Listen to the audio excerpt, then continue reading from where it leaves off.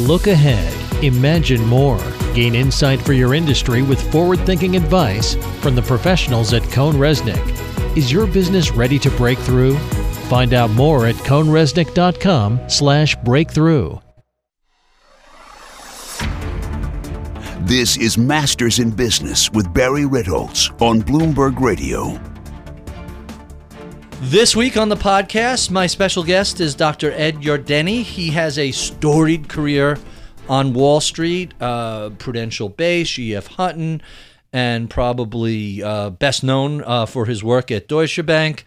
He now runs Yardeni Research and has a fairly substantial institutional client base. This was really a very wide-ranging conversation about traditional economics and how we use that as a basis of analysis of equity and bond investing. He is not the typical economist in that he really got started on the bond side and then moved to equities, and I find a lot of his perspective to be atypical and very, very interesting, and obviously his clients agree with that because he advises a lot of very substantial mutual and hedge funds, and they really care a lot about what his perspectives on the world economy is. He is both simultaneously enthusiastic and constructive about the future growth in the United States, but raises a lot of concerns about things globally, including debt in China, demography in Japan, and some of the other long-term issues from globalization and automation and what it might mean for employment going forward. But he's not a perma bull or perma bear. He's flipped back and forth over times, and I found him to be surprisingly constructive about the U.S. economy.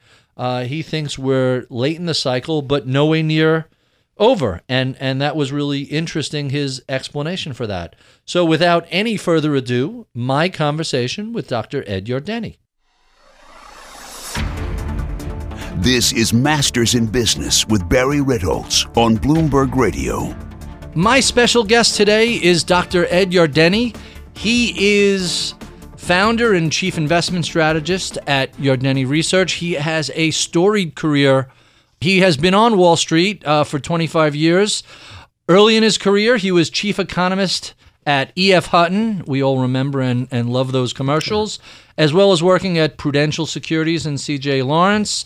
He began his career at the Federal Reserve in both Washington and New York, served in the U.S. Treasury. Eventually, he became chief strategist at Deutsche Bank Securities. He started out with a BA in economics at Cornell, as well as a PhD in economics at Yale, where he studied under Nobel laureate James Tobin. Dr. Ed Yardeni, welcome to Bloomberg. Thank you very much, Barry. So you have a really interesting career, what I call the golden era of Wall Street. It was a golden era for sure. What was it like back then? I think it was golden, I think, because it was sort of the tail end of the partnerships when Wall Street firms were responsible for their actions. And people don't realize a partnership is joint and several liability. That's right. So not only are you responsible for your own behavior, you're responsible for what everybody else in the firm is doing. Let me tell you, that focused people's attention on risk, didn't it? It did. But it turned into the Wild West pretty quickly early in my career because a lot of the firms went public. And we started to see all kinds of trading desks open up. For my career, it was great because I had a tremendous demand for what I did for a living from the commodity people, from the equity people, the bond people.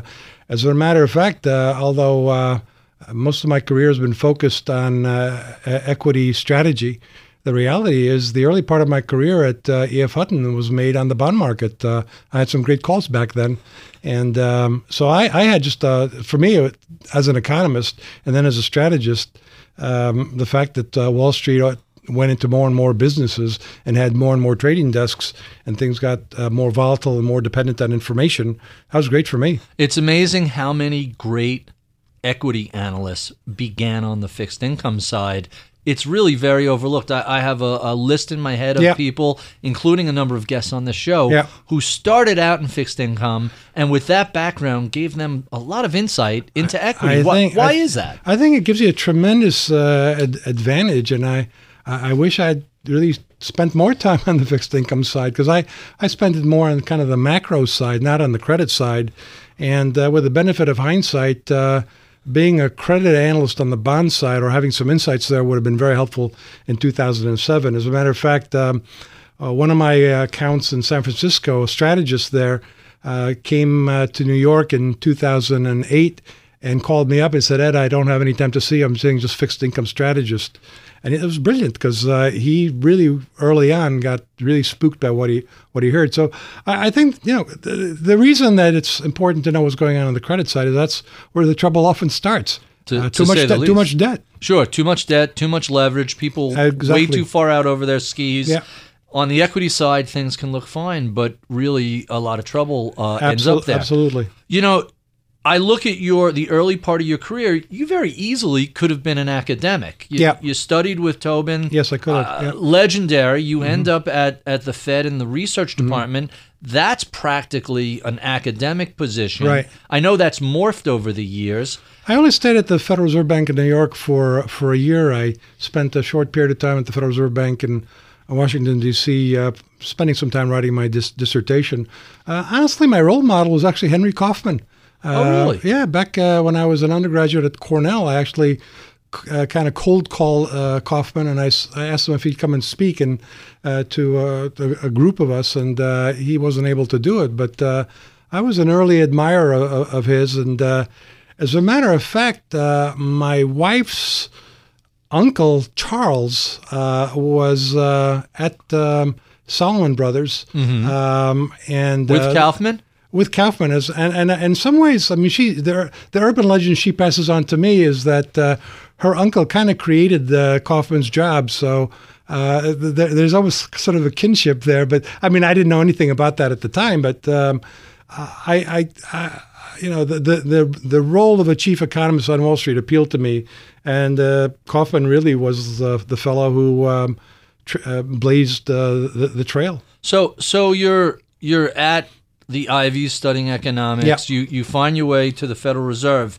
How do you make that transition to actual finance, to Wall Street? Oh, it was easy. From academics. So what was what led you there? It was easy. I was bored at the Fed. I was writing these memos that were just put in the file. Right. As it turned out, they put me on a very important subject, which was Regulation Q and the savings and loan industry. Oh, sure. So, I mean, that came in real handy for the S&L crisis in the late 80s and the early 90s. So I sort of was prepared for all that.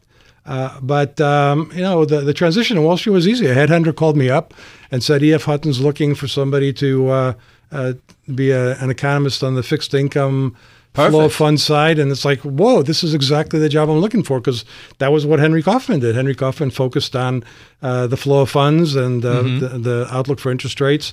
And so, I mean, I got the job 1, 2, 3. It was great. I'm old enough to remember when the flow of funds was something that people really tracked every week. It was a big deal, and now it seems to have huge. sort of faded. If you recall, Kaufman actually spent an enormous amount of time, had a big staff predicting where the flow of funds was going to go. And I always thought it was a little bit over the top. I mean, can you really forecast, tough forecasting a couple of numbers, let alone hundreds of flow of funds numbers. But he went through the exercise, and I guess it worked for him until it didn't.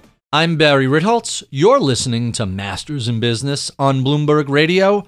My guest today is Dr. Ed Yardeni. He is the founder and chief strategist at Yardeni Research, which can be found at the website. Well, blog.yardeni.com is open to the public. Blog.yardeni.com. Right. Let's talk a little bit about economics and economists and their discontents. My favorite subject. One of my favorite. So let's start with just economic indicators. What are some of your favorite things to look at in helping you assess both the state of the economy and the overall stock market? If you limited me to one, I really like the CRB Raw Industrial Spot Price Index. And the spot price index for all commodities or industrial? It's 13 industrial commodities. It does not include any petroleum products. It doesn't include any wood products, which is why I like it, because I think petroleum and wood have their own supply and demand. The main reason I like it is because it's been available for years. It's available daily, and it's a very sensitive indicator of the global economy. And sometimes I get a little funky with it. I've kind of, for many years, been calculating the boom-bust barometer. Right. And that's simply that commodity index divided by initial unemployment claims. So it's a weekly number. So you're taking the commodity index, which is a global indicator. Right, but looking at U.S. unemployment claims. But looking at U.S. unemployment. I mean, let's face it, the U.S. economy in the past and continues to be a major driver of the global economy. So it's still working. I mean, it's conceivable that one of these days the U.S. won't be as important as it still is, and that indicator won't be as helpful when we look at initial claims. But the commodity price index has been very, very helpful. But, like all indicators, you got to know when to hold them and when to fold them. Right. Sometimes when they don't seem to work, they're helpful in forcing you to think about what's different this time around. And, with a recent drop in the industrial commodity prices until earlier this year, I concluded that it wasn't that the global economy was falling into recession, but there was just way too much supply of these commodities. We've seen something similar with the Baltic Dry Index, because people used to track that obsessively, and then there were just a ton of new ships that came out, and suddenly it didn't indicate anything other than excess supply. That's a great point. So you got to know when these indicators are useful and when they're not. The CRB is still useful. The Baltic isn't useful because there's just way too many ships out there. So that's but other than that, there's really nothing that I don't look at. I'll look at West Coast container traffic. I'll look at rail. I'm not the only one looking at this stuff. Rail car loadings is something we look at very, very closely. But we try not to ignore anything. We mentioned the Baltic Dry Index. What sort of economic indicators do you think are a little overhyped, or that perhaps investors should not put as much weight on as they actually do? Well, I think we give a tremendous amount of weight every month to the employment numbers. No doubt. And they always get revised. Repeatedly. And not only that, but it's just you can really sink in that swamp that they hand out every month. There's just so much data and information. We try to cut to the chase. Maybe it's because I'm simple-minded. I need to keep my mind focused on one or two variables. What we do is we calculate something called the earned income proxy. And what that is simply is you take, how many people are working, how many hours are they working, and what's their wage? It turns out that's exactly what the Bureau of Labor Statistics does to get an initial estimate for wages. And wages is what drives the consumer to a large extent. Sure. So number of people working, how many hours they're working, and what's their hourly wage. That's and that correct. Gives you total wages. And then you can use the month-over-month change. And like last month, everybody was disappointed by the payroll number. It was not a big number. It was disappointing. But when you looked at hours and wages, the earned income proxy was up like 0.7%, which is a big move on a month-over-month basis. And it was a great harbinger of retail sales being better than expected. So let me ask you about an ongoing issue that people keep having problems with, which is measuring productivity. If you believe the data, we've seen no real productivity gains. I know you run a relatively small office, and you're incredibly productive. I run a small office, and I know what we do with a dozen or so people. Right. We couldn't have done with less than 50 people 10, 20 years ago. Yeah. So why aren't we seeing any gains in the productivity statistics? I think it takes a long time for the government statisticians to recognize that they're missing something. And it could take 10, 15, 20 years, and then it could take them another 5 to 10 years to do a special study to try to figure out what they're missing. And then they finally come up with a revised number. In capital spending, remember that R&D used to be expensed, and now all of a sudden it's included as long-term investment. Yeah, now it's long-term investment. Software, I'm not even quite sure how you measure that, but there's a measure of software. I don't know. My company is totally virtual. Everybody works from everywhere they like. We do the same thing we as well. send all of our information to the Amazon cloud. I'm not pitching their service, but we send it to the cloud, and everything is done remotely. We used to have 2 servers sitting in a server farm, right? And the productivity of those machines had to be extremely low. We weren't using them very much. But now on the Amazon cloud, I have to believe that the servers that Amazon has, those servers are being used very intensively. But we're working 24/7, so maybe we're putting out more output, but we're also working long hours because there's that. I mean, you're accessible on weekends, at nights. We use a program called Slack. So not only is it a secure communication program, but we upload files and we share things. Yeah. And it's just basically made everybody reachable any time of the night or day. I think the productivity numbers are either right or they're wrong. Either, the statisticians have it more or less right, or else they're missing a lot of output. The truth may be somewhere in between, but look, the reality is a lot of the jobs that have been created in the service sector, and we're only now starting to see technology entering the service sector. There's this robot Pepper that SoftBank is marketing and selling, and apparently MasterCard is using it in some restaurants in Japan. I mean, we already have at LaGuardia, it's the so-called third world airport. Right. We have iPads sitting there where you can order what you want to eat. The menus, that's the restaurant. Yeah. That, by the way, that's in one of the renovated terminals. I think that's the Delta terminal. Yeah, absolutely. That was renovated. Yeah. And I just read Foxconn laid off 60,000 people, replaced them with robots. Barry, look, at the end of the day, why do we really care about productivity? And the answer is because it determines the standard of living. I'm Barry Ritholtz. You're listening to Masters in Business on Bloomberg Radio. My guest today is Dr. Ed Yardeni. He is the president and chief investment strategist at Yardeni Research. A long and storied career. He was chief economist at E.F. Hutton, chief investment strategist at Deutsche Bank, and one of the first people to begin warning about a computer glitch that was potentially problematic. You very famously warned about the Y2K bug years in advance. Mm-hmm. Your background is that of an economist. How on earth did you ever stumble into that odd little programming glitch? And before you answer, for you youngins who may not remember this, it turns out that lots of computers were programmed with only 2 digits for the year. And I guess people forgot that eventually the century will end.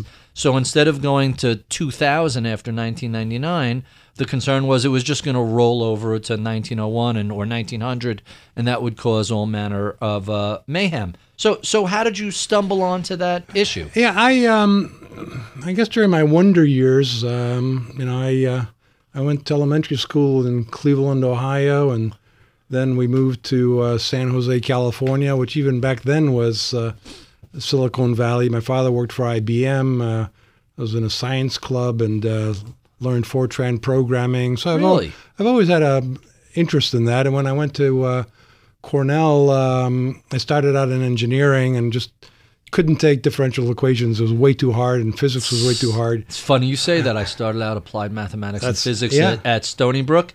By the time I hit my senior year, it's like, gee, I'm not keeping up. It's too much. So so I became an economist. But when I switched over to arts and sciences, I still stayed with physics for one last gasp and took a course in semiconductors and a course in that's material science, really, and assembly programming, and I really like programming. Mm-hmm. But I never really mastered it. I just kind of enjoyed it.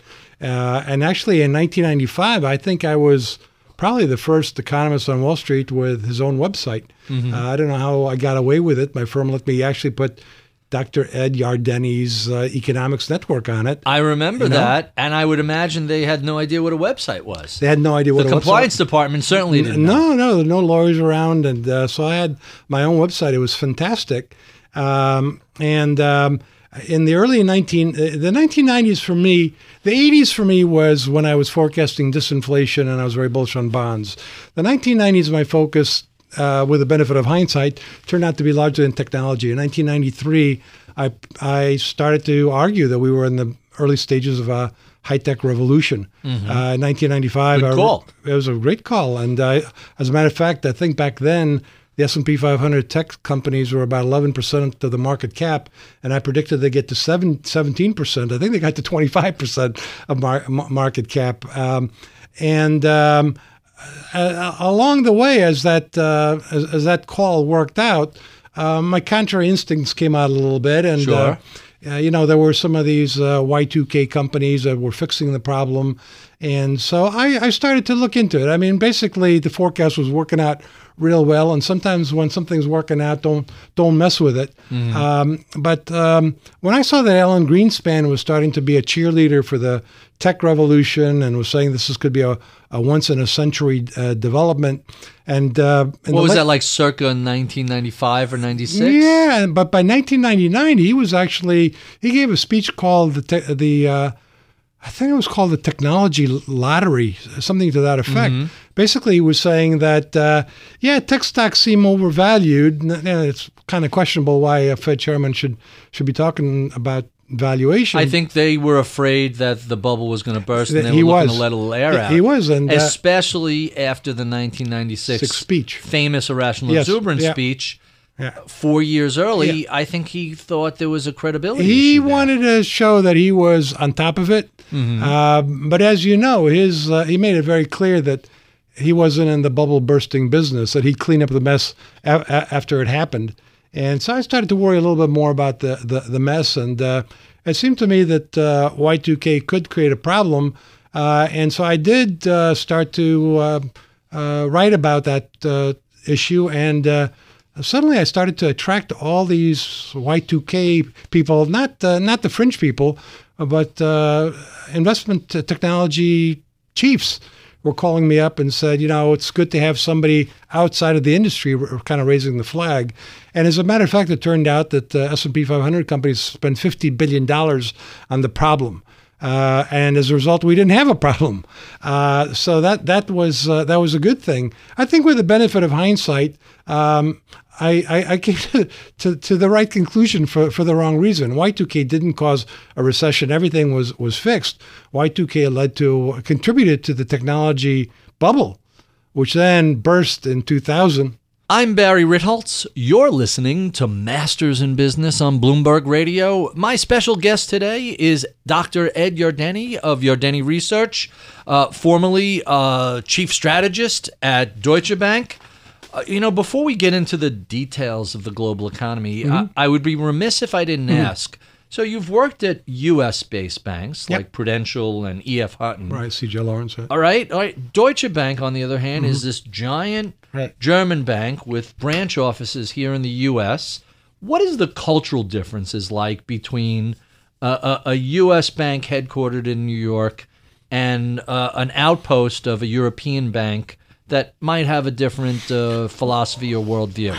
Well, C.J. Lawrence, when I joined it in the early 90s, was owned by Morgan Grenfell, but very arm's length. And then Morgan Grenfell was bought by Deutsche Bank, also very arm's length. And it took a while before the regulators in the U.S. allowed the foreign banks to have any influence on C.J. Lawrence. So wait, you started at a company that was bought by Morgan Grenfell, and then and eventually you came back to, was that later in your career? No.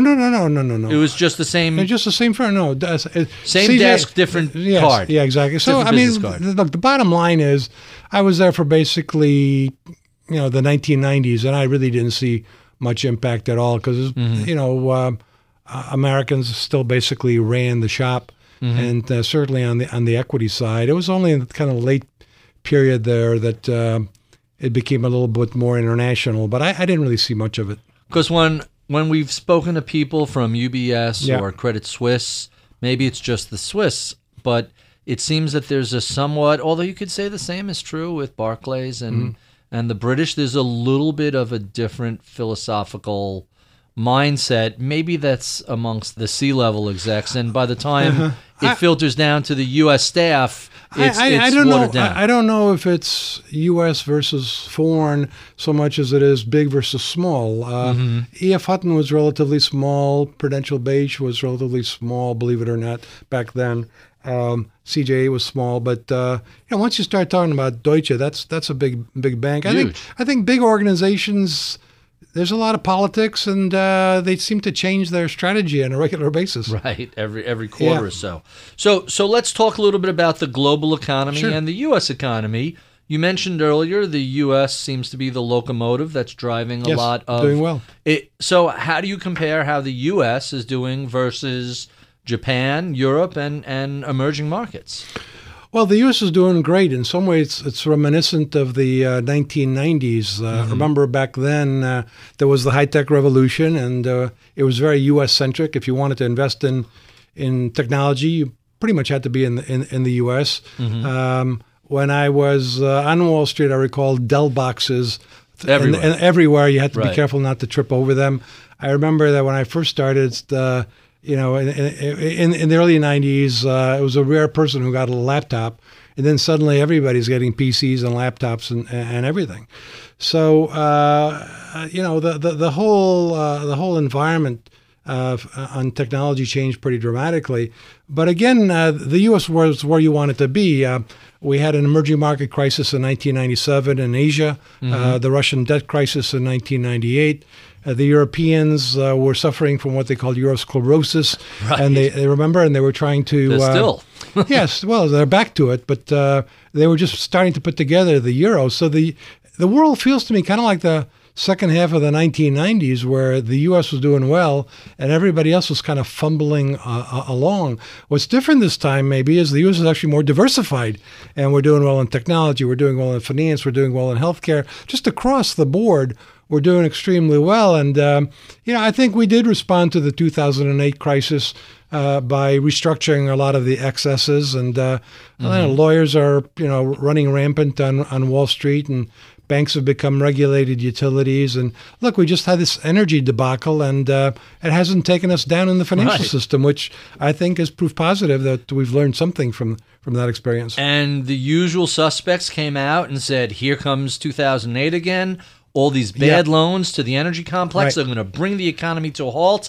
Run for the hills. None of that seemed to come to pass. I was called into one of my accounts at the beginning of the year, a mutual fund in New York, and there are 30 people in the room. Usually I get 15 people in the room. And there was a lot of concerns about those issues. How could a 75% drop in the price of oil not lead to a debacle? How could we not see the Chinese devaluing their currency? So, look, a lot of those issues are still out there.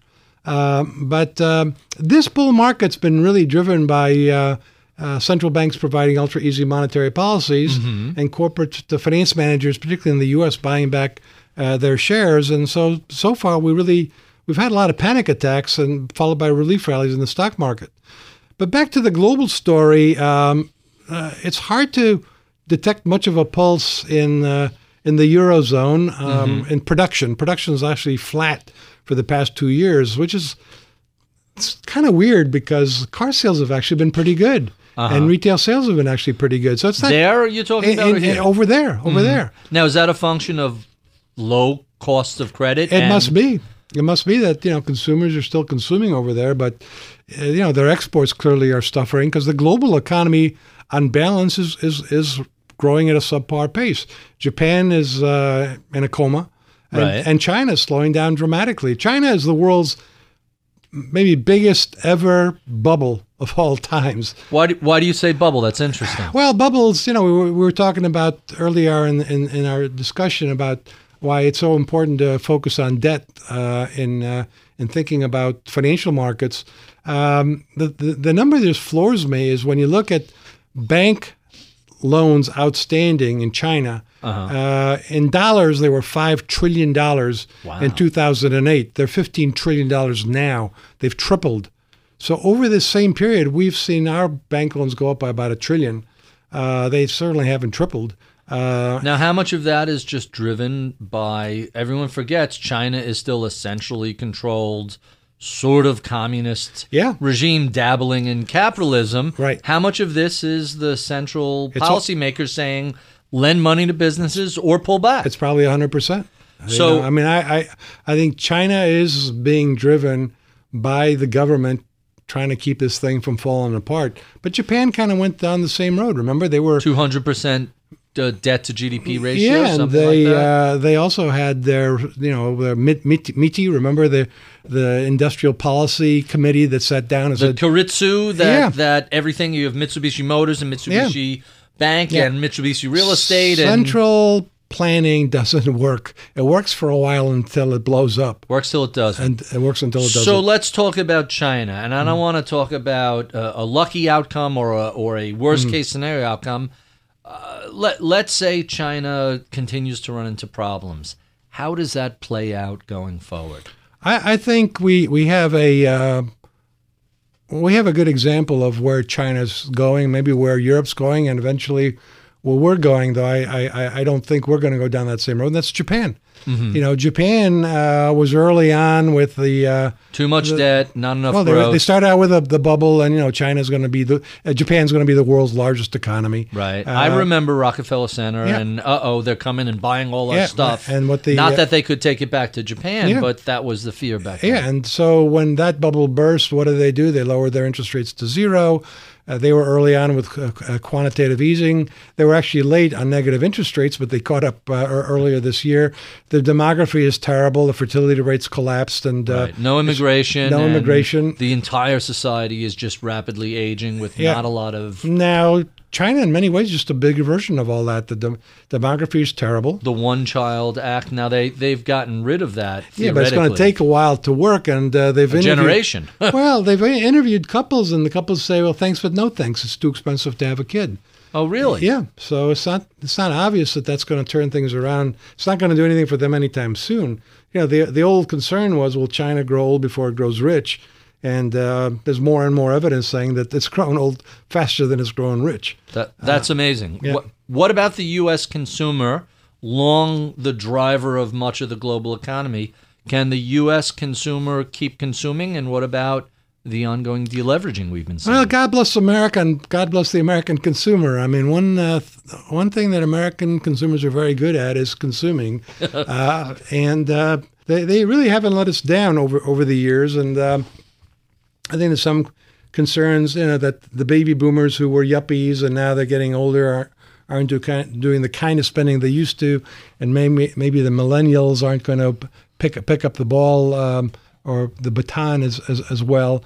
But the data shows that consumers consume their incomes, and employment's been growing, wages have been growing. Again, there's this myth out there that Americans' wages have stagnated for the past 20 years. That's based on one statistic that's collected by the Census Bureau to measure poverty, and it's measured before taxes, and it's measured before entitlements.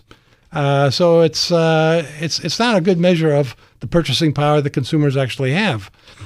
So people who want to find more of your writings, they go to blog.yardeni.com. We've been speaking with Dr. Ed Yardeni of Yardeni Research. If you enjoy this conversation, be sure and come back and check out our podcast extras, where we keep the tape rolling and continue chatting about all things economic. Feel free to check out my daily column on Bloomberg.com. Follow me on Twitter at Ritholtz. I'm Barry Ritholtz. You've been listening to Masters in Business on Bloomberg Radio. Are you looking to take your business to the next level? The accounting, tax, and advisory professionals from CohnReznick can guide you. CohnReznick delivers industry expertise and forward-thinking perspective that can help turn business possibilities into business opportunities. Look ahead, gain insight, imagine more. Is your business ready to break through? Learn more at cohnreznick.com/breakthrough. CohnReznick, accounting, tax, advisory. Welcome to the podcast portion of our show. I don't know why I do this every time. I just feel obligated. Ed, thank you so much for doing this. People have asked me about you, and I said, I know you for quite some time. Yep. We actually live in adjacent towns and have gone out to dinner with our respective spouses. I have a ton of questions for you, but before I forget, you just referenced the millennials versus the boomers in the last segment. So let's talk a little bit about the difference between the two of them. Right. The boomers clearly passed their peak spending years, other than medicinal marijuana, I couldn't guess what the average boomer is spending money on. Right. And the millennials seem to be a very different consumer cohort, at least so far. Maybe they'll follow in their parents' footsteps, but it seems they're less inclined to buy a car between rideshare and Uber and everything else. And they're living in cities. Right. They're living more in cities, except when they're living at home with their parents, and usually there's an extra car lying around there. How different from an economic perspective are millennials versus the boomers?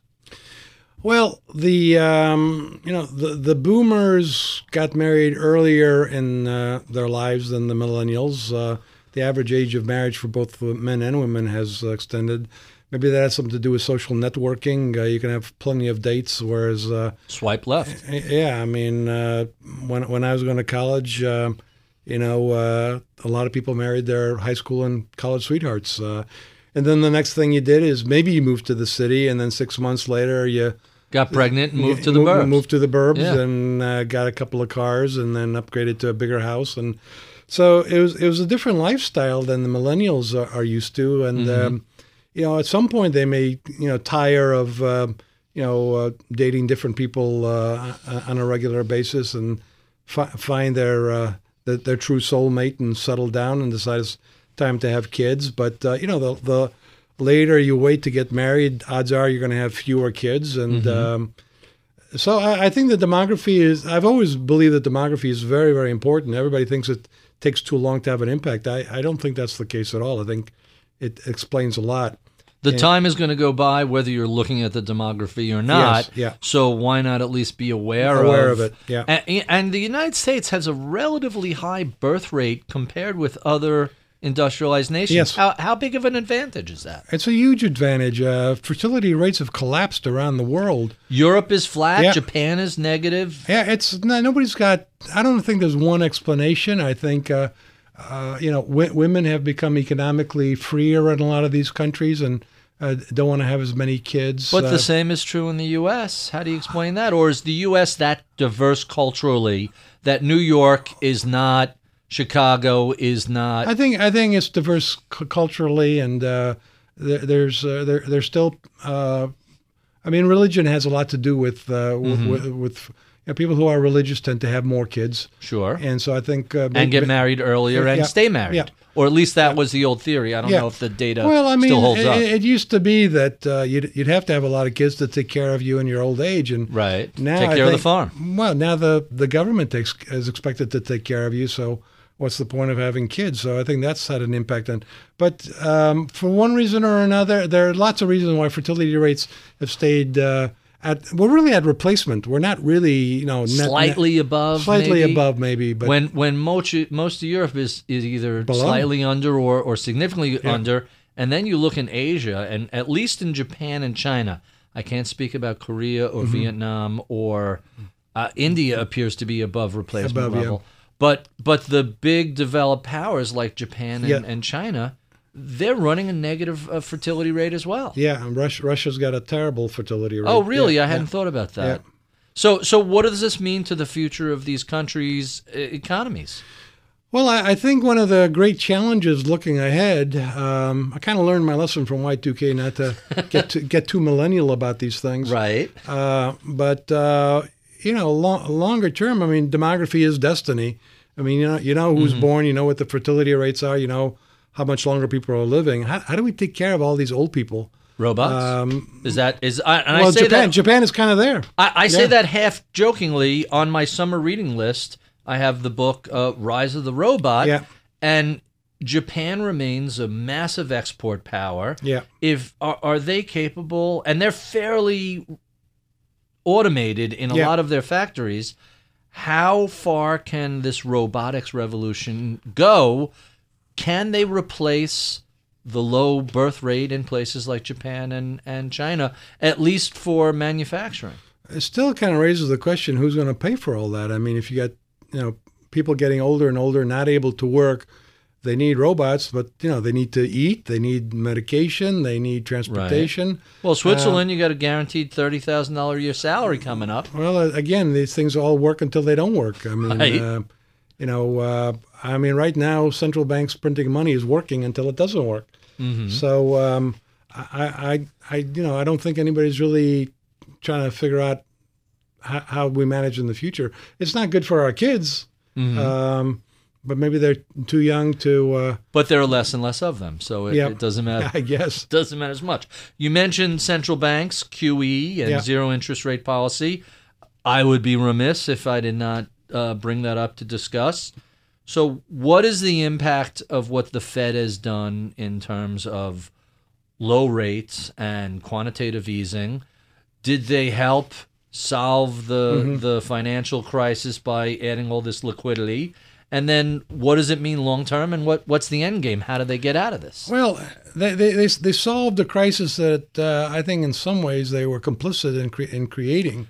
Listen, Greenspan took rates after 9/11 down to, it was below 2% for a couple of years, and was actually under 1% for a year, which was, you go back to the 50s and early 60s, you could see rates dip below 1% for a moment, and then it's gone. Not like here's 12 months of 1% or less. And Bernanke was giving a speech on the Great Moderation and saying that central banks have conquered the business cycle.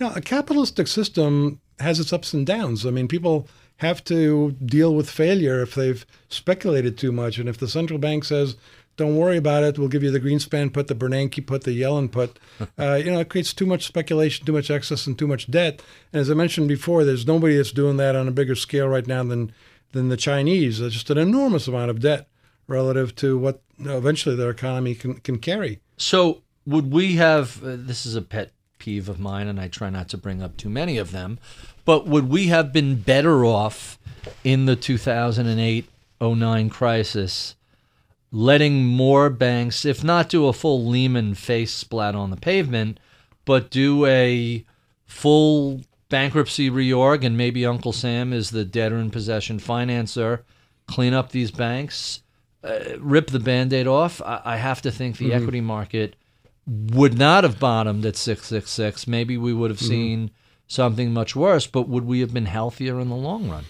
Well, I think I don't disagree with the notion that QE won and helped to end the crisis. I don't know that. But QE 3 and 4 and so on? I don't think we needed all those other QEs. I think the central banks have become just kind of like drug dealers to the economy and to the financial markets. No one wants to go through withdrawal. Nobody wants to go through withdrawal. And, again, capitalism has got its winners and losers. I like the show Shark Tank on TV, and now they're doing some segment showing what it's like after people get supported. And winning is, a lot of people lose after they win because they don't know how to manage their inventories and they fail, and some of them dust off and start all over again. But we just don't have that kind of, central banks have kind of softened us up, and I'm not quite sure how we get out of this mess. So right now, all the chatter has been on June or July's interest rate increase in 2016. For a while, it looked like every time the Fed looked like they were serious about an increase, the equity markets would throw a hissy fit. Here we are coming to the end of the second quarter of 2016, and it looks like markets are starting to accept that, hey, maybe the Fed is serious, and maybe the last rate increase was December 2015. Right. Maybe we're going to see 1 or 2 rate increases this year. Is that putting us on the path to some form of normalization? I hope so. I mean, the word normalization is a very healthy word. I mean, we all want normal. Although 1% Fed funds rate isn't what I would consider normal. No, it's not. But better than zero. There are some structural forces out there that have nothing to do with the Fed, like aging demographics. I think is slowing the global economy down. Technology is fundamentally disruptive. Global competition, otherwise known as globalization.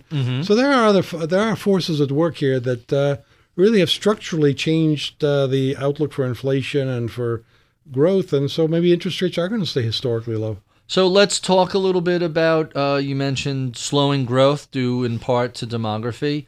What do you think of the secular stagnation argument? Do you buy into that? How responsible is demography? Or is this something that we eventually will innovate our way out of. I buy into secular stagnation as a description of what we're going through.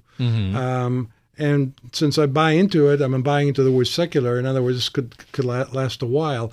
I don't buy into the Larry Summers idea that we need more government policy to get us out of this mess. I mean, the next thing that government may very well do is helicopter money.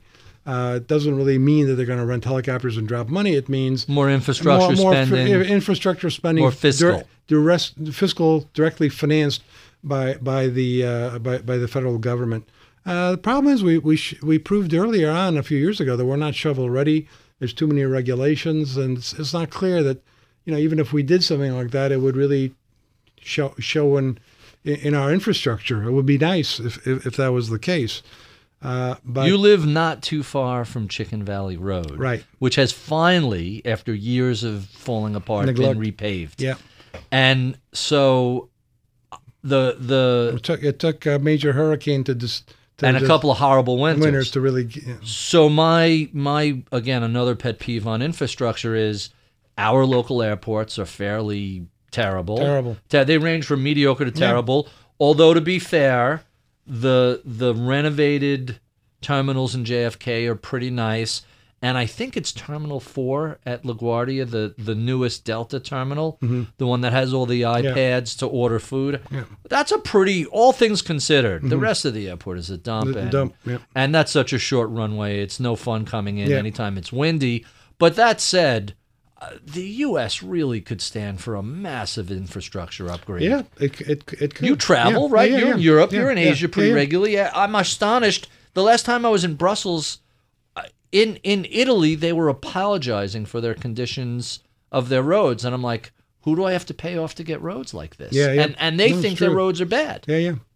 No, I don't know why we're in such a miserable situation other than government regulation, and I mean, we do spend money, but it just doesn't seem to show up in the infrastructure. We haven't raised. So I'm not in favor of cranking up taxes, and I know all the candidates for president have their own tax schemes, but dear Lord, the gasoline tax has been frozen since 1993.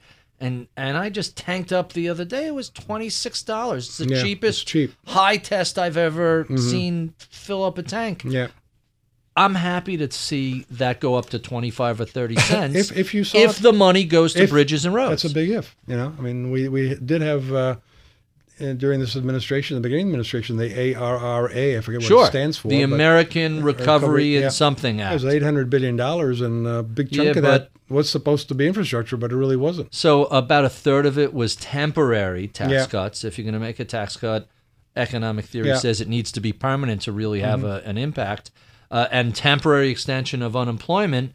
So that was like a $200 billion, of which we've seen some improvements, but, this is with the benefit of hindsight. We could have spent $2 to $4 trillion over a decade, and really just barely, just really barely started doing that.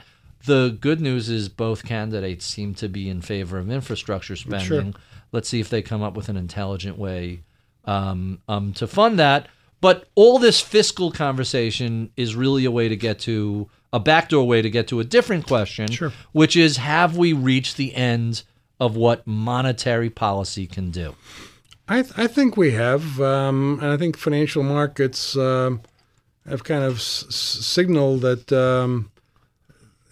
we haven't seen the markets go down because you never know when a central bank will try another shock and awe, but we just don't get shocked and awed the way we used to. No response. You still see it in Japan. So the way I look at it, the U.S. is done. Japan is sort of halfway through, and Europe is just getting started. Well, the problem is it's based on demand-side management, right? If you can... Demand-side management. Explain what you mean by that. Well, it means you have easy money, and you're going to stimulate demand. Very Keynesian. I think the problem is that we're overloaded with debt. Right. So I think that's where the central bankers aren't in tune with reality. They've been doing this for so long that there's just way too much debt relative to income. And so easy money, empirically, we can see it's just not being very, very stimulative anymore.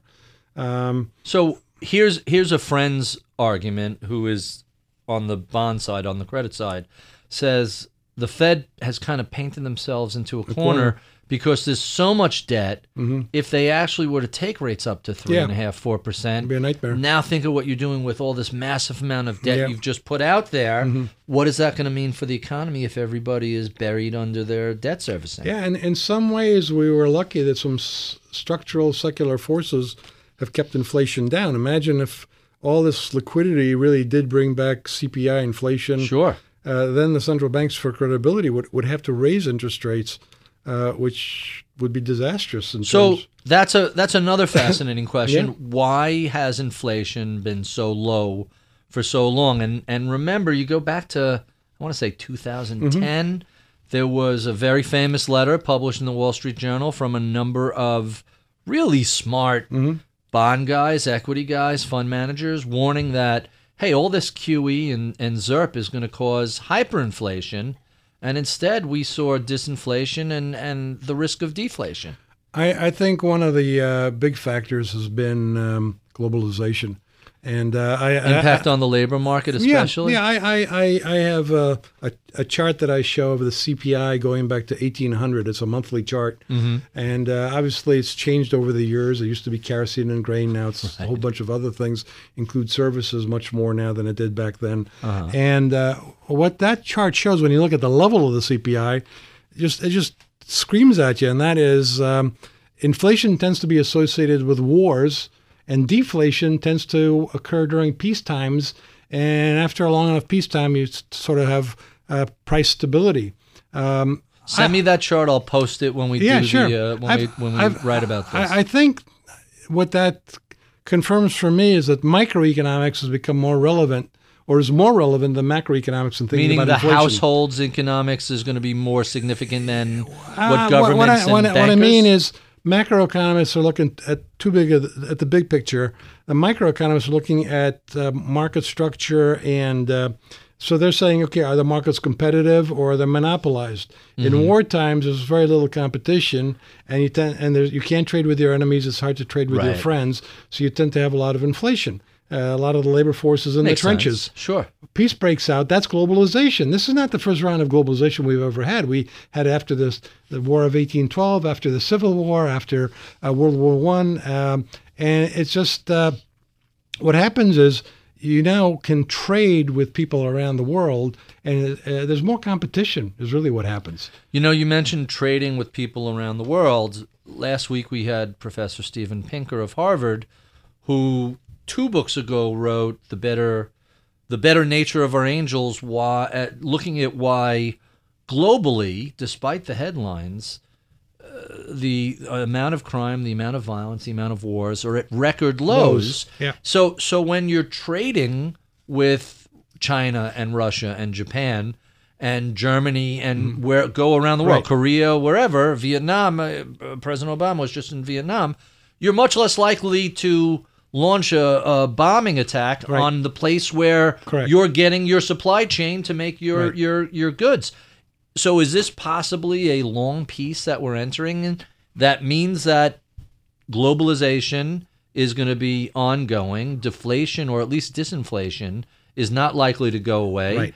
And we have really a very different economy than we had last century.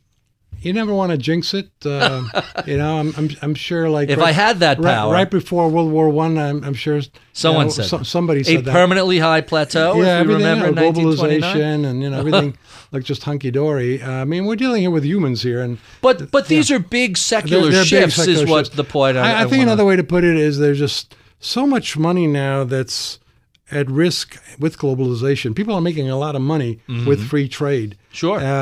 And there's a lot of complaints about income inequality, but the world, on average, has become more equal. I mean, we've lost some income here, but other countries have emerging markets have, and the population in the most impoverished part of the world have come up. That's why it's a more peaceful world, and people have more of a stake in maintaining peaceful relationships and engaging in commerce. Professor Pinker had said something that I thought was really fascinating, which was we see a surprising little impact on crime and war from affluence, except when people have zero hope, nothing to live for. Right.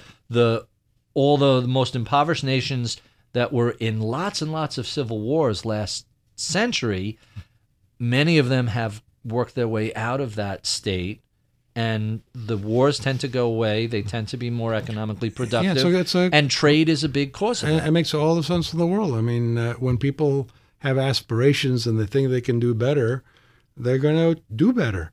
If you cut them off from those and they have nothing to lose, then they behave like that. So crime, war, civil war, all that stuff makes a lot of sense. So you mentioned income inequality. What are your views on what that means here in the United States? At least in the developed world, there have been lots and lots of complaints. Yes. Be it Piketty, be it, I could go Robert Frank. There's a whole run of folks who have looked at numbers and said, yes, the distribution of wealth has changed, but it hasn't changed so much as the middle class versus the upper class. It's changed most dramatically in the upper class versus the upper, the 0.01% of earners. Yeah. What does that mean, and what should we do about it, if anything? Well, I think this process of globalization, free trade, has created more income equality on a global basis. But, by the way, the data supports you on that there are far less people living completely in poverty than there were 50 years ago. Right. The problem, though, is if you were making a lot of money as an auto worker or some manufacturing, and suddenly the job's not even there, obviously you're going to feel dispossessed. You're going to feel like, something's been taken away from you. So I think we have to acknowledge that. I mean, we can't just pretend that's not the case. But I don't think politically we want to get carried away with this notion that Americans are not doing well. I think we need to really focus on the fact that this country, on average, is doing well. But and acknowledge that part of that average, of course, is the rich are getting richer. But look, it clearly gets into the whole politics of taxation and whether we're taxing enough. I happen to believe that jobs and wages are created by profitable companies. For sure. So I'm all for what I call entrepreneurial capitalism. I'm against crony capitalism, and I think a lot of the excesses that the income inequality people are looking at, rightly so, are in the crony capitalism arena. But capitalism gets blamed for it, and I think it's when crony capitalists are in cahoots with politicians that we get our income inequality. I mean, one of the highest standards of living in America today is in Washington, D.C. I wonder why that might be the case. If you look at it, so let me back up a sec. When you look at who's doing well and who's not doing well in the U.S., you can control for a number of things. If you can control for degree of education, that's very insightful. If you can control for what sector of the economy you're working in, that provides some information. But it's surprising at how many winners and losers there are geographically. Minnesota, doing fantastic. Seattle, Portland, San Francisco, Boston, New York. But what really is the standout, more than any period I can remember over the past half century, Washington, D.C. and all the surrounding environments, house of fire, absolutely blown up. Politics is a good business. I don't think it always was as lucrative of businesses. Now, I don't know if that's the lobbying side and some of the Supreme Court cases that changed it. Over the years, it's been gamed and gamed and gamed. I mean, it seems like the past, since 2000, the past 20, 15 or so years, it's really exploded. It's really exploded, yeah. So that's interesting. So in terms of what we should be looking at income inequality, I get the sense that you would like to see the U.S. corporate tax code revamped, changed, simplified, and lowered. I think the entire tax code needs to be simplified for the good of all of us. I mean, clearly it benefits tax lawyers. But if we clean up the corporate tax code, he said, talking his own book, I got the sense you think that there'd be more hiring and more employment if there were less impediments. Well, anything in my mind that increases profit legitimately in a competitive entrepreneurial system is going to create more jobs, and it's going to create more wages because there'll be more demand for labor, and wages will go up. So, I think it also gets into the issue of the double taxation of dividends and how we value stocks. I mean, it's and we just raised taxes on dividends a few years ago. Yeah. So that's now, what are we at, 23 something? Yeah, I mean, I'd like to see the stock market go back to dividend discount valuations where all we really care about is, has the company been paying a dividend and are they increasing it? Everything else is accounting fluff. So what are we at, about 2.8% or so on the I'm doing this from memory, on the S&P 500 dividend yield? It's actually, it's about that. All right, plus or minus a little bit. What happens to that number if and when the Fed brings rates up to 1.5-2%? Because right now the argument is, hey, you get a 2.9% dividend yield or 2.7% dividend yield, and you get all the upside of the best of corporate America. When you could buy a safe 3% Treasury yield, what does that mean for the S&P? I think one of the things that I've learned over the years is I wish I had a lot more money when I was younger and just put it all in dividend-yielding stocks. Well, with the benefit of hindsight, for sure. I mean, there's nothing like putting your money in a company that's increasing its dividend over the years. You sleep well at night, you just kind of stick with it. And so I would say for younger folks, that's not a bad thing to do. And, eliminating the double taxation of dividends would be a nice thing. So in a tax-deferred account, I'm under the impression that going back to, I want to say 1926, and again, I'm doing this from memory, almost half of the Dow returns have been reinvested dividends. Is that about right? If not more. If not more. Yeah. So, and you would think, what's 2.5-3%? Yeah. But over time, that really compounds. Yeah. All right, let me see there was one or two other questions I wanted to get through before I start going to my standard questions, although we've really covered a lot of these. One since you cover both economics and the markets, there's one question that always comes up, and you're the perfect person to ask this. So it seems very often like the markets are out of sync with the economy. How do you reconcile that? Which drives which, or is it mutual?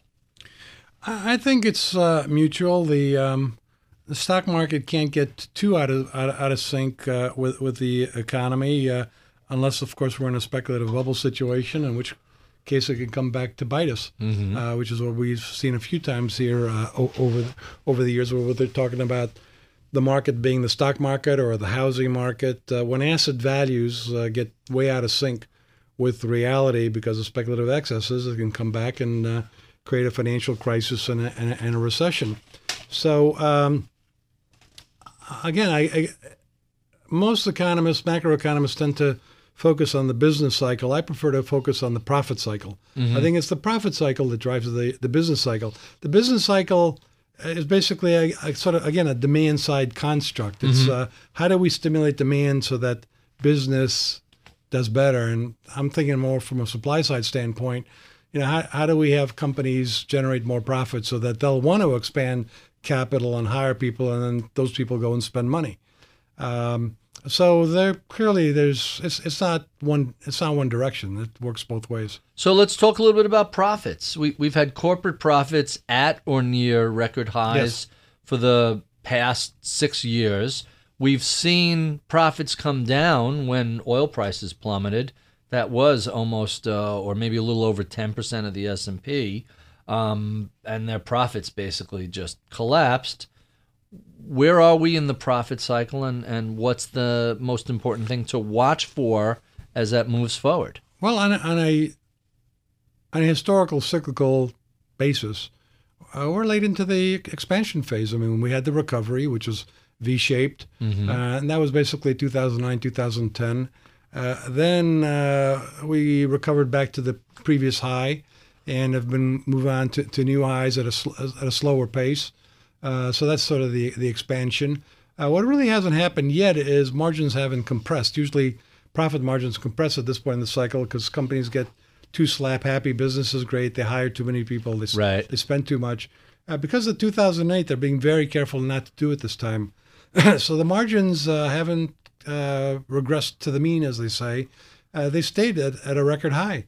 And that may very well continue to be the case. So profits are going to be driven by the growth of revenues, and revenues will be driven by global economic activity, which looks pretty punk. It looks, maybe we can get 3% growth globally and maybe 2 to 3% inflation. 6%, not terrible. Not terrible. But that's probably what profits are going to grow, and that's probably what the market's going to do. Isn't that more or less the average we've seen, 6% profits, even though the analysts are forecasting 12% for forever? Yeah, analysts tend to be too optimistic and have to lower their numbers. But I think that's true. I mean, we're kind of at average. So what should an investor be looking at for signs that either profit compression is coming along or that the cycle is, at the end of its rope? The problem with the profit margins data is it's available only quarterly with a lag. Right. We look at some data that's actually available weekly, but it's based on analyst consensus expectations. I think at the end of the day, it's still going to be a perception of what do you think the economy is doing. If the economy just continues to chug along like this, muddle along, and that's what the global economy is doing, maybe kind of lagging behind but still growing, I think you can pretty much count on earnings growth, matching revenues growth, and the stock market giving you kind of mid-single-digit returns. Mm-hmm. Hey, that's not if that's what we're looking at. That's not the worst sort of environment. Not at all. Considering we're still 6-7 years post-crisis. And if you own dividend-paying stocks, they'll continue to pay you the dividends. And this is just not an environment to do anything really tricky or jazzy.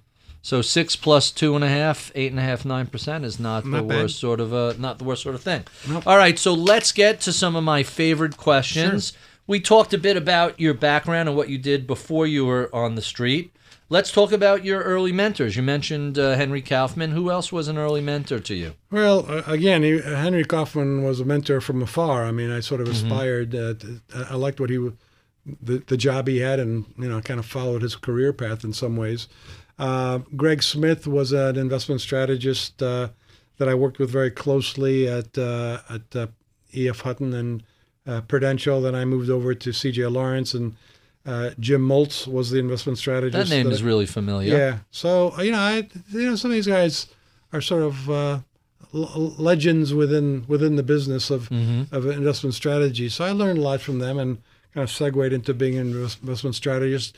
Yeah, economists aren't really taught academically to help people be good investors. You have to learn that on the street. So I think I had some good mentors along those lines. So what that raises a good question. What investors do you think you've learned from over the years in terms of famous or colleagues you worked with? Again, not all these people are household names, household media stars, right? But so Warren Buffett aside, yeah, I mean Warren Buffett and I haven't crossed paths, but I've had regular conversations almost weekly with a fellow by the name of Hank Herman, who runs Waddell Reed. Oh, sure. And I've learned a lot from him. Early on, when I was doing particularly well in the bond market forecast, Van Hoisington, a very well regarded name. I think in some especially ways, in employment data and other things. I think in some ways he really is the bond king. I mean, Bill Gross gets that label, and a couple of other people have been labeled bond kings, but Van Hoisington. Van Hoisington has been bullish on bonds since the early '80s, and good time, good timing, and managed a portfolio with very, very good returns. And he's the one that I kind of got the phrase "hat-size bond yields." Back when bond yields were 10%, I walked into the office and I said, Van, I think bond yields could go to 7%. I said, yeah, Ed. And, his Texas drawl, hat-size bond yields. That's very funny. So I picked up on that, and it worked really well for me in the 80s. So I have to thank him for helping my career in the early part of that period. So let's talk about some books. What are some of your favorite, be it nonfiction, market-related fiction? I like history a lot, and I like biographies. I've been particularly fond of reading biographies of the founding fathers and sort of what their philosophical bents were. I'm a big fan of Madison. Really? So, yeah. Who wrote the most recent Madison bio? I mean, I got 3 or 4 books on the shelves, and I'm not good at remembering authors. But then I like reading the so-called, robber barons. Some of them weren't really robber barons. So that's like Carnegie, Morgan. Yeah. Who else is in that list? Oh, well, Rothschild. Certainly Rockefeller. I think his,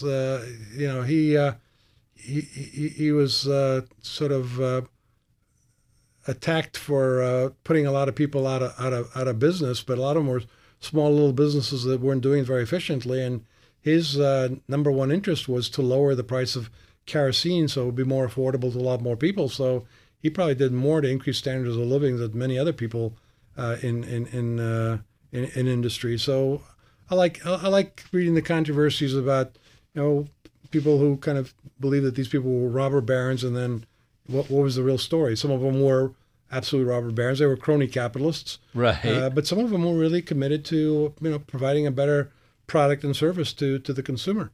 Give me one more book to put down for our trilogy here.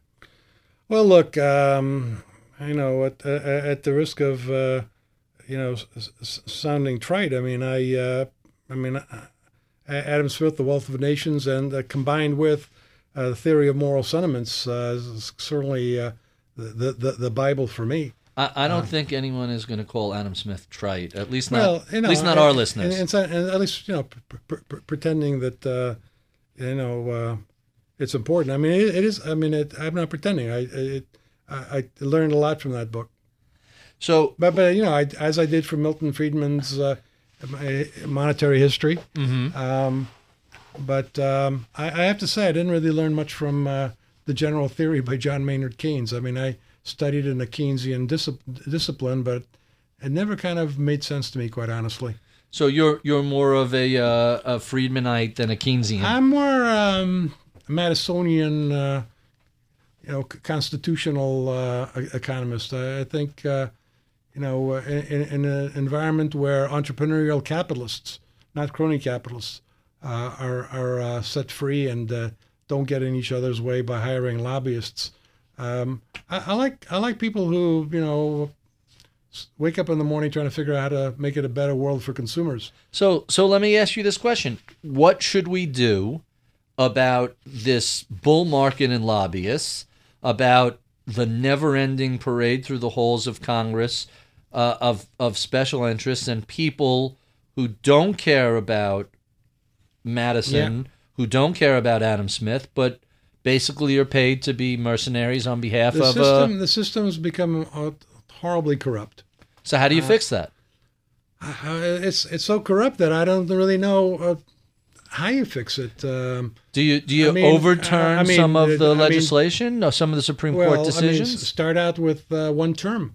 The fact that I guess there's a congressman that just came up with an anonymous book about what it's really like to be a congressman, and there's apparently nothing new in there other than telling us what we know. And it takes you spend all your time raising money, right? And then you're beholden to the people you raise money with. I mean, it's unfortunately it's kind of the human condition. People, this is where I actually disagree with Adam Smith. Adam Smith said that capitalism is based on selfishness. It's actually based on insecurity.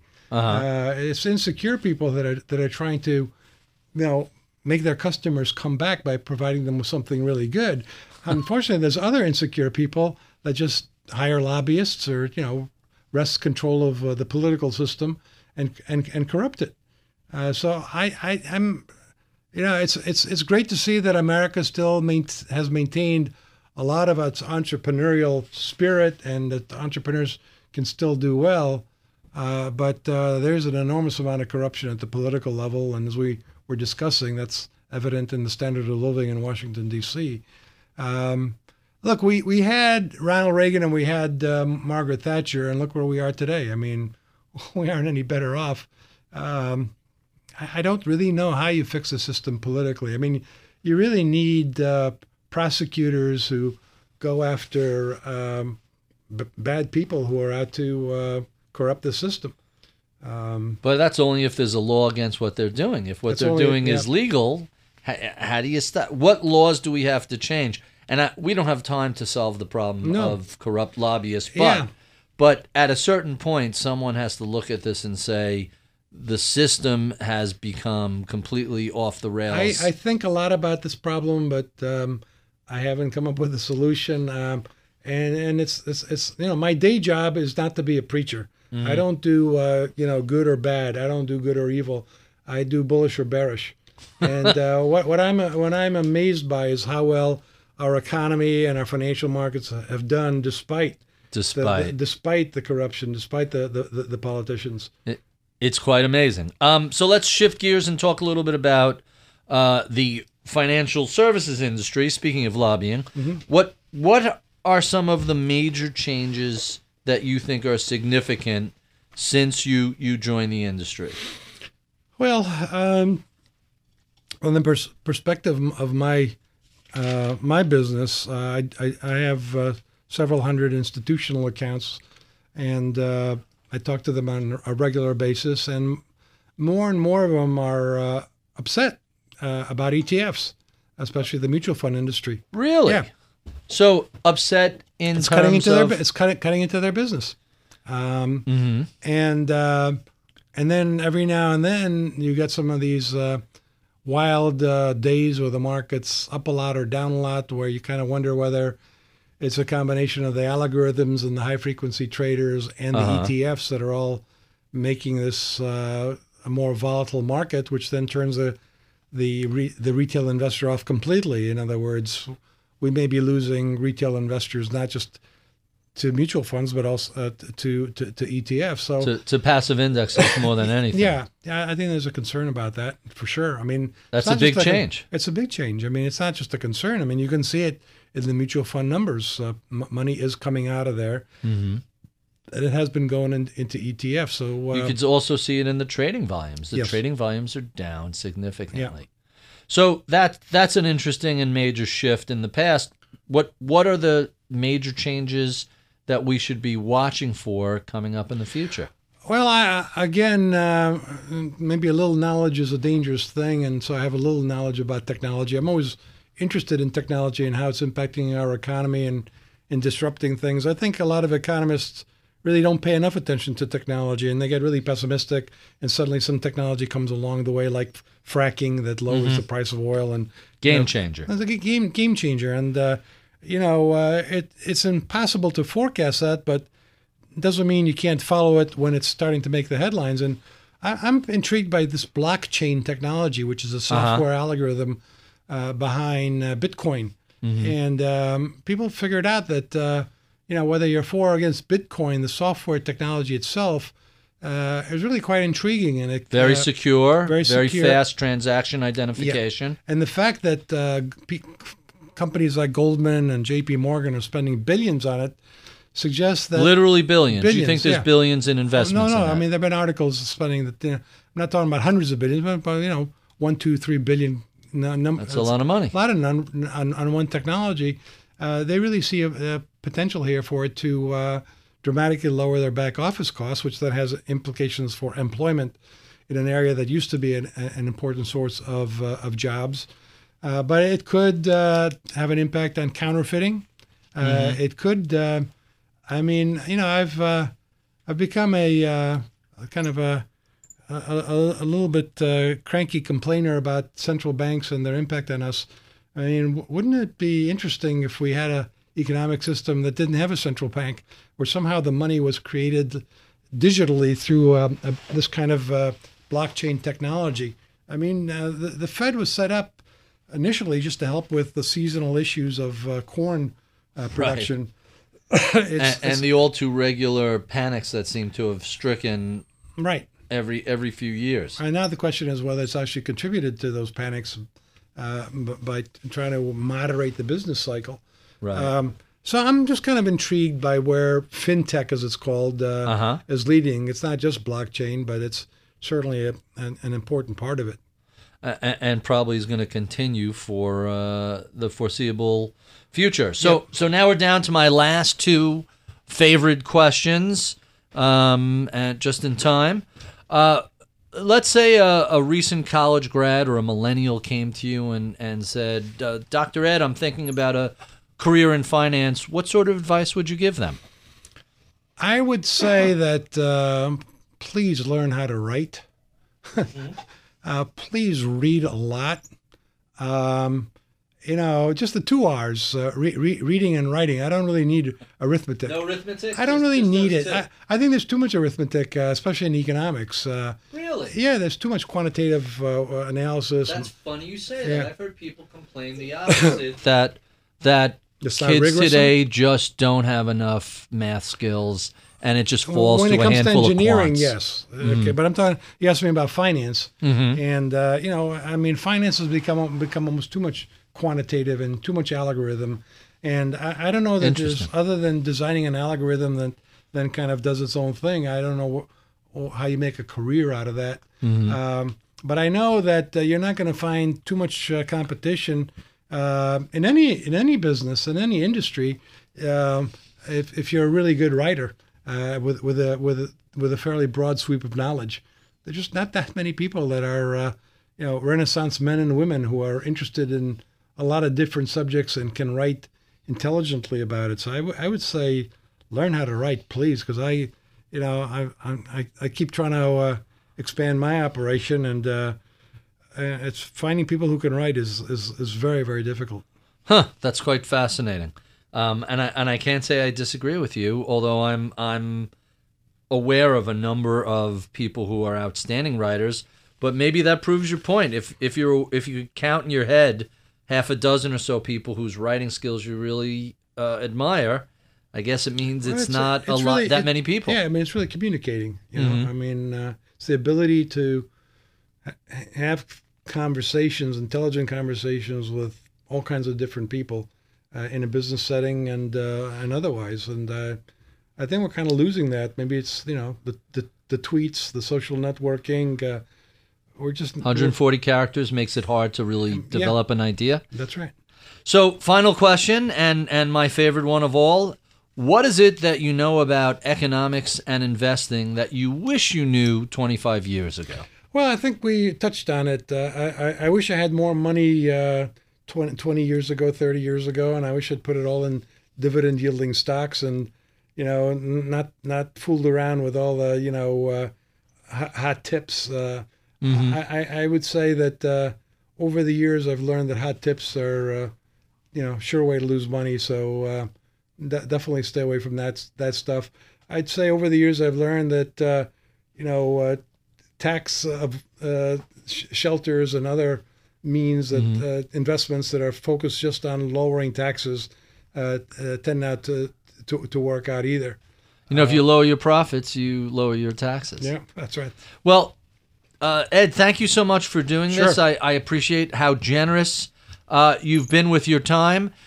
If you've enjoyed this conversation, be sure and look up an inch or down an inch on Apple iTunes, and you can see the other 95 or so such questions, such conversations we've had with various people over the past 2 years. I would be remiss if I did not thank Taylor Riggs, my booker, for helping to put together these conversations. Mike Batnick is head of research, who helps us do the deep dive into finding interesting things to talk about.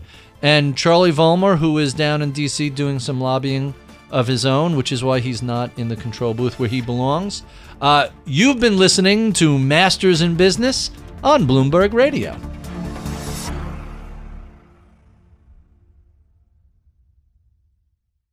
Look ahead. Imagine more. Gain insight for your industry with forward-thinking advice from the professionals at CohnReznick. Is your business ready to break through? Find out more at CohnReznick.com/breakthrough.